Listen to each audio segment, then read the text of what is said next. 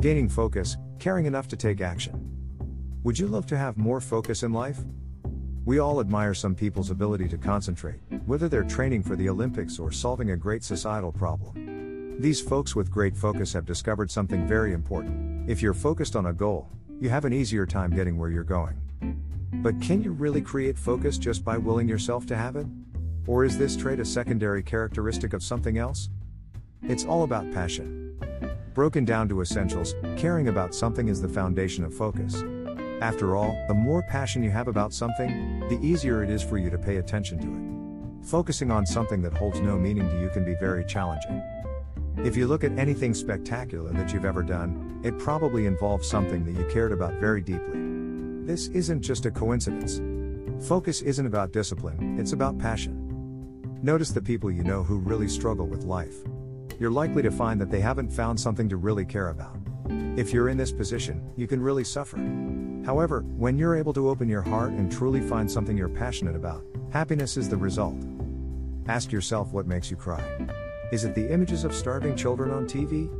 Is it music? Can you imagine the focus and clarity you'd experience if you spent the majority of your time on the thing or things that matter to you the most? Caring puts you into the perfect state of mind. You're stimulated enough to take real action, but not to the point of feeling apprehensive or overwhelmed. In fact, when you truly care, it's harder to not take action. Finding your passion and your focus. So now that you know what you need to gain focus, let's get back to finding the thing that you care about the most. This process will help you find your passion, your focus, and greater happiness.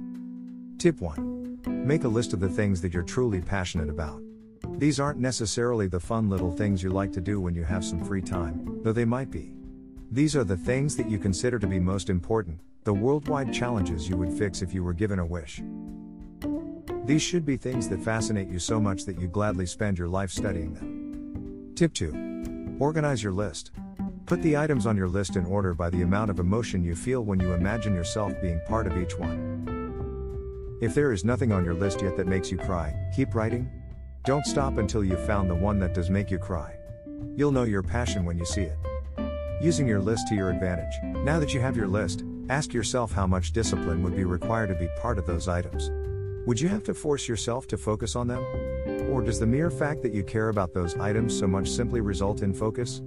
Although each item will certainly involve times when you have to enlist some self-discipline, the big ones won't take much.